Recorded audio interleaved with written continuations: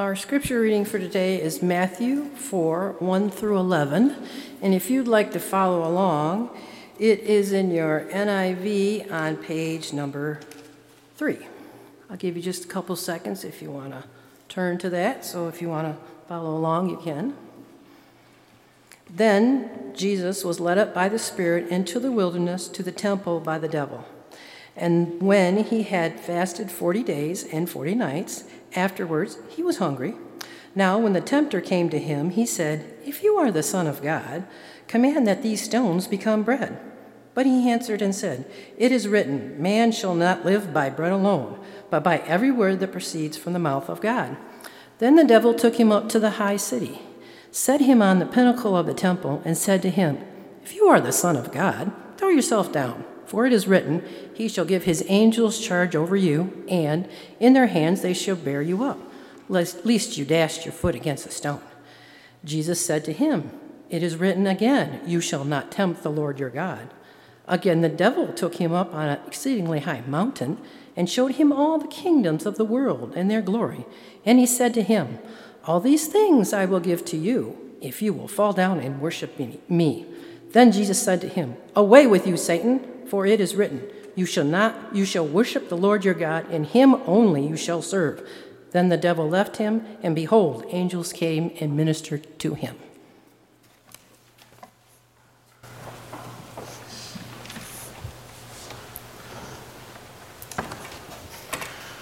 We've started a series titled There's Another Way, which is going to take us through the season of Lent.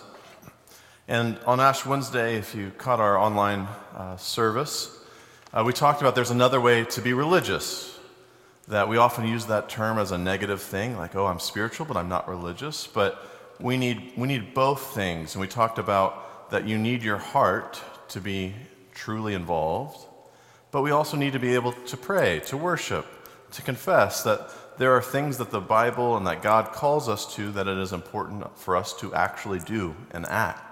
So there's another way to be religious. And today we're going to talk about there's another way to read the Bible. But first we need some context of what's going on in this story and where do we walk with Jesus in this text. Now this text is a classic opening to this season of Lent, that first Sunday after Ash Wednesday. To have Jesus in the wilderness for 40 days and for 40 nights is meant to make you understand what it's like to go in the season of Lent towards the cross. And you might wonder, why do we have this number 40 associated? Now, Lent technically lasts 40 days. You might pull out your phone's calendar and you might count and you'd be really confused. How exactly is it 40 days? And there's actually a few answers depending on which tradition, but the main tradition that most everyone follows is that it's 40 days from Ash Wednesday to the Saturday of Holy Week, so right before Easter Sunday. And it's 40 days if you do not count Sundays. And so that's why there's the tradition of fasting, and on Sunday, it's not a fast. You can break that fast. It's a celebration day. It's a resurrection day again. And so the 40 days is technically Ash Wednesday to Holy Saturday with some Sundays all taken off. But we are supposed to be on a journey like Jesus in the wilderness of spending 40 days contemplating what God's call is for us and whether we can go through with God's mission. And this temptation scene is a story we get in Matthew, Mark, and Luke. And it's very, very, very short in Mark. It's just he went out into the wilderness. There's some weird animals or beasts out there, and the angels ministered to Jesus, and he goes on. But Matthew and Luke have this story that most of us know about the temptation, though they change the ordering. So which temptation happens first, second, or third is a little bit different depending on each Matthew and Luke, and I think for a purpose. But there's one temptation which you can understand if you're fasting. Use your power, turn these stones into bread. And if you've ever been really, really hungry, you've known the feeling of wishing you could turn something into food. I don't want to wait. I just need something to eat right now. Whatever's around me, I don't care if I normally eat this or like this, I'm hungry. So there's the temptation for turning stones into bread. There's also a temptation to rule the world by submitting to the devil in the story. If you bow down to me, I will give you all these things. And then there's the temptation that we're going to focus on today, which is the temptation to test God's protection for yourself. Hey, if you throw yourself off, the angels are going to protect you. Why? Well, the devil's going to quote some scripture in the text. It says in Matthew 4, "Then the devil took him to the holy city and placed him on the pinnacle of the temple, saying to him, 'If you're the Son of God, you will throw yourself down, for it is written.'" So here's the devil quoting scripture in the story. "He will command his angels concerning you, and on their hands they will bear you up, so that you will not dash your foot against a stone." And Jesus replies and says, "Well, again it is written, 'Do not put the Lord your God to the test.'" Now, it might seem small and trivial, but it's worth us thinking about and reflecting on the fact that you can use Scripture to promote a position that is anti what God wants to do and what God is about and what God's mission is. And so the devil can quote Scripture and not mess the Scripture up. He doesn't say the wrong words here or there, but here's the Scripture text. Go for it. But that doesn't mean that it's God's will or God's direction for your life. And that's actually quite a powerful thing to have to realize, because we like to throw Bible verses around, just however we want to use them. And here is that reminder that if the devil can quote scriptures in the wrong way, surely it's imagining that we can quote scriptures in the wrong way and use it for the wrong purposes. And so I was thinking about this text, and I was remembering a moment in my life that was a very kind of stressful little bit of a moment. I was an undergrad and about to graduate, and the seminary that I would eventually attend did a scholarship weekend. And so they invited prospective students to come spend the weekend, learn from the faculty, do some interviews, get to know what the place is like, and then the school would decide who would get certain kind of tiers of scholarships. So that's a lot of pressure. And it's like it's a never-ending interview all weekend. And I remember being really stressed out at first because I saw that my interviewer, I have no idea how to say this last name. And so I love her, Dr. Nancy DeClasse-Walford. I was like, how on earth do I say that? How am I going to mess this interview up even before it starts? And so you get there and you're meeting everybody, and they ask these questions like, hey, what's your vision for the church? What's your vision for the world? And this one prospective student is like, you know what? I just wish if everybody would get back to the Bible, we'd all have this figured out. Which is actually a pretty common idea. People like to say that. If we just got back to the Bible, everything would be okay. But a lot of our disagreement is actually over the Bible. And it's unfair when we kind of talk about other traditions and like, well, they just don't read the Bible. They don't care about the Bible. When they also find God's word incredibly meaningful, life-giving, they're trying their best to interpret, but we disagree about the Bible. And so we sometimes feel like, oh, if I just had the Bible, every problem would go away. But we can use the Bible for good or for evil. And you've seen people use it for hateful things and for good things. And so I remember just feeling like, man, that just feels so naive. Like the Bible alone by itself could be used for good and for evil. And so we have used the Bible for a lot of good things, but also a lot of bad things. Historically, there's especially certain kinds of texts that have been used for all sorts of evil. The Romans 13. Hey, the kings that are in place, God put them there. So you should just, do what you're told. Do the taxes, listen to authorities. Well, that's great when your authorities are trying to live justly and are doing a fairly good job of it.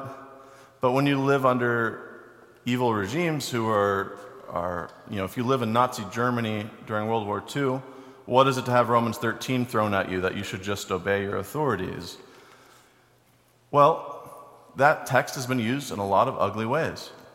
There's a lot of people who have been pushed down because they're like, well, they're in power, let them be in power. Now, I actually love a part of Baptist history. The two main founders of the very first Baptist church which they were British folks who happened to be in Amsterdam trying to find a place to have some freedom to worship in the way that they wanted.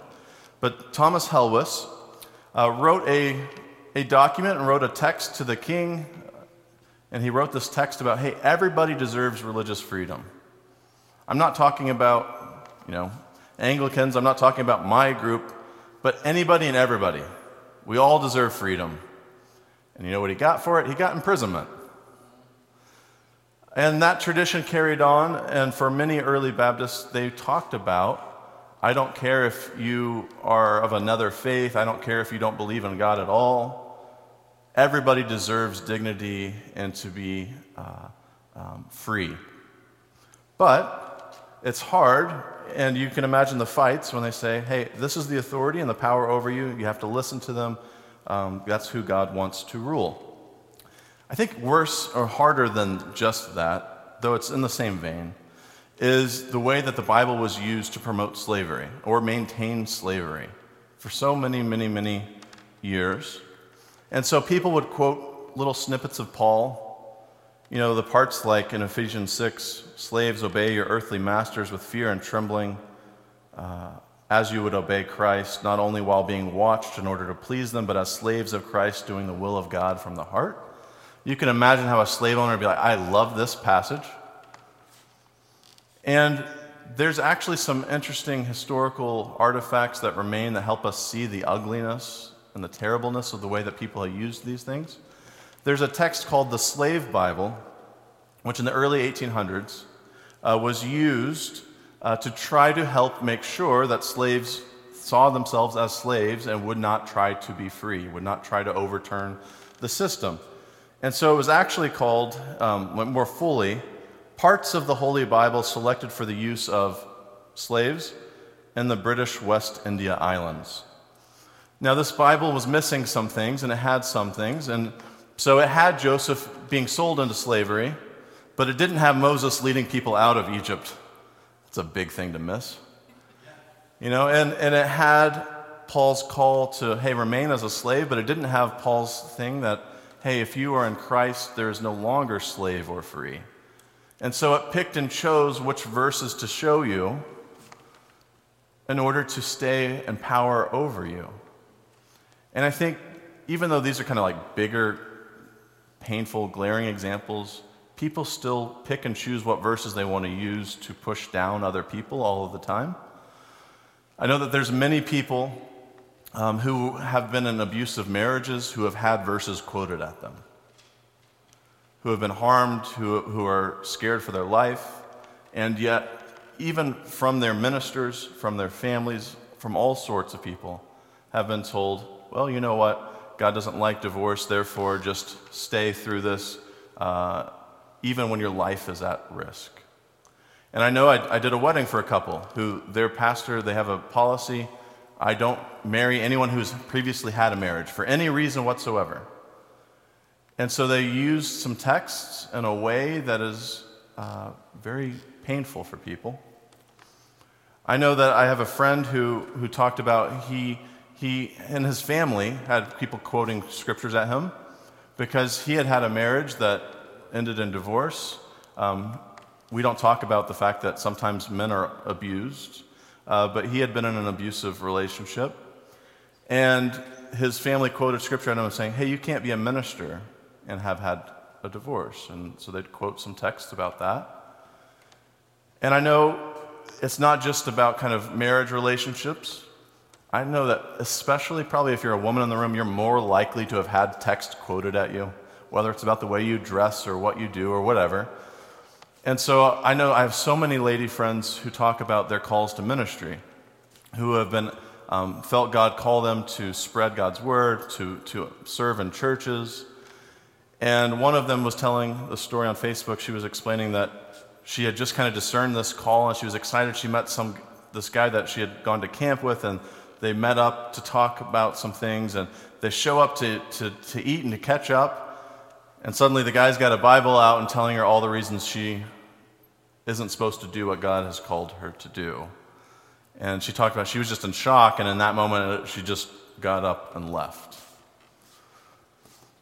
But The reality is for some of us, the Bible is such a cherished, life-giving, beautiful document, and for others, we've been abused by it. And so we need to be aware of the fact that there have been people who have acted like the devil, who have used Scripture as a temptation to do something that is contrary to what God wants them to do in this world. And it's been painful. And we could make a list of the kinds of things that this has been done around. There's plenty of topics that this happens. But we live in a world that likes to use texts, likes to use our Bible to maintain power, to push others down, to oppress people. Like, that's the natural inclination that has happened for centuries.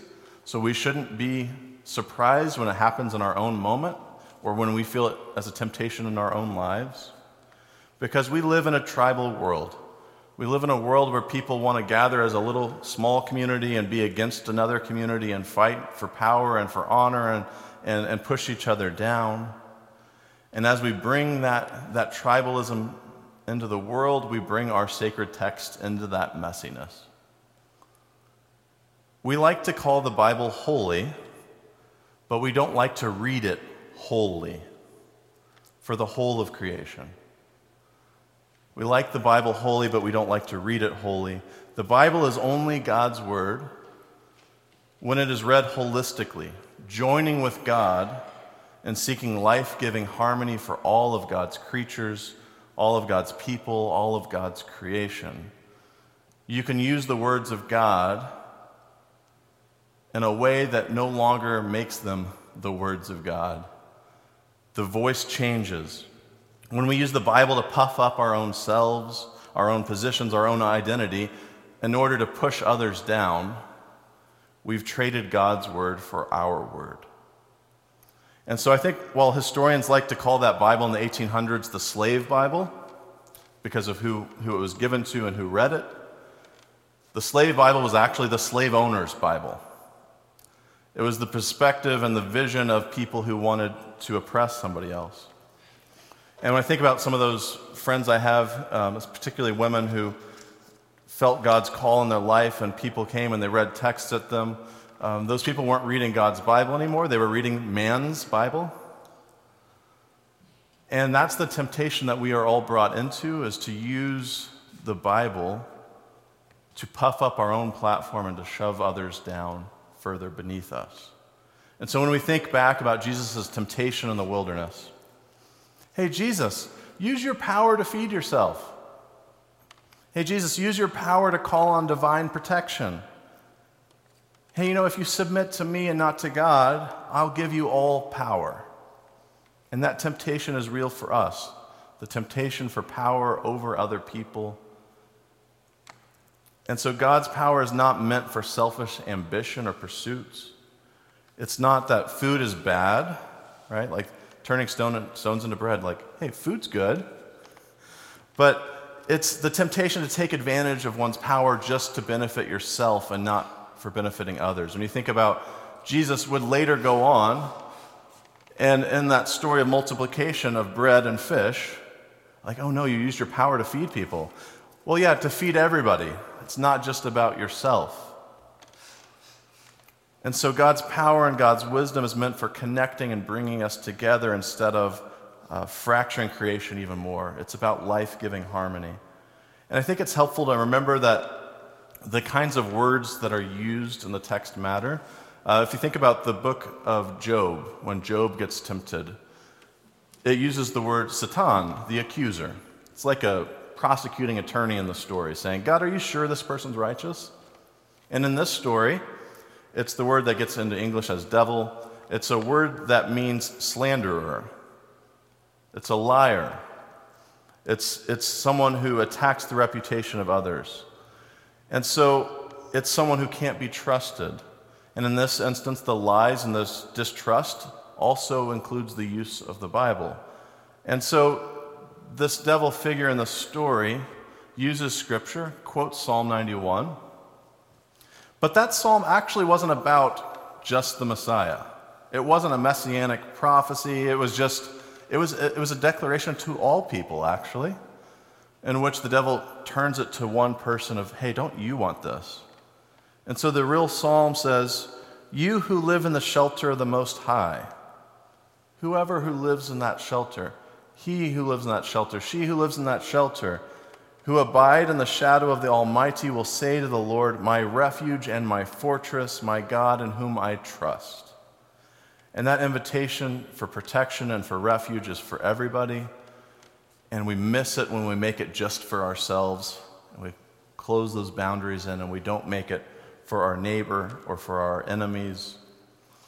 And so I'm reminded of another story, which if you were reading along in our daily Lent devotion guide, you'll read that the daily lectionary this last week had a couple of readings from the book of Jonah, which when you think about Lent and the call for repentance, Jonah makes sense as a text to read.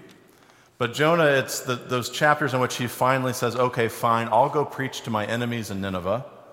And he shows up in Nineveh and he preaches the shortest sermon ever. He says, judgment is coming. And then he leaves and he waits because he wants to see judgment on his enemies. And God gives him shade and takes the shade away, and Jonah gets really mad, and he cares about that more than the people of the city. And so Jonah has closed those boundaries. And he doesn't want God's loving harmony to actually even extend out to those that he can't even imagine loving. And we do the same thing. We don't want to always extend that love to whoever we've got a little dispute with, whoever we felt wronged by or rejected by.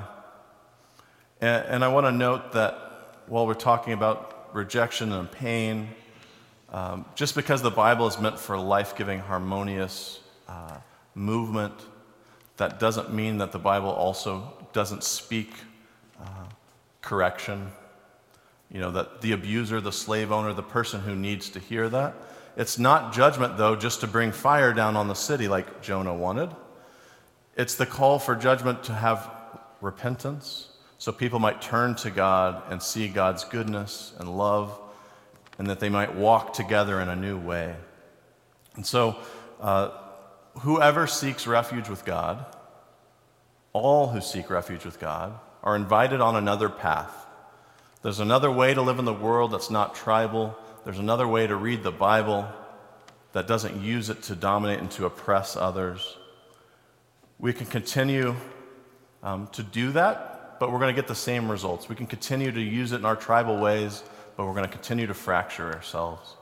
But God invites us to read in a way that understands that God's scope and who God talks to is always bigger and always wider of a net than we think. And so the path to the cross and the path to Easter begins with a fractured tribal world, and we'll see that in the story as we move along. But it requires us to repent of our tribalism, to get out of our own little boundaries, and to realize that to follow Jesus to the cross is to follow and be along with a community that is much more wider than we expect, because Jesus' arms were much more wider than we expected. And so I hope that we might stop hiding our dislike for other people, our hates. Let's stop hiding that in our Bible verses.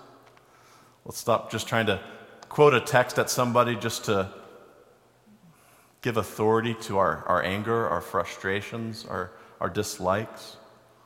But let's choose today to embrace the wholeness of God and the wholeness of God's mission and word for all people.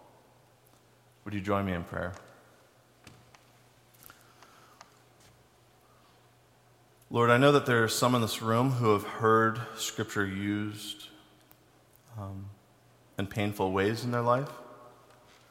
And Lord, I just want to acknowledge that for those who have felt that pain and yet still choose to discern your voice in the midst of these words, in the midst of this Bible, we appreciate that your work in them is stronger than the work of those who use it for hate.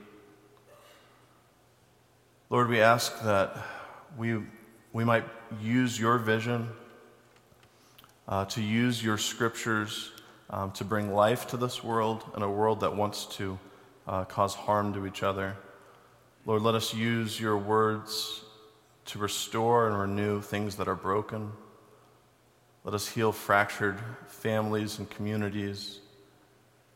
Lord, help us to have your vision, to use your text the way that you have intended and the way that you wish. Lord, it's in your name that we pray. Amen.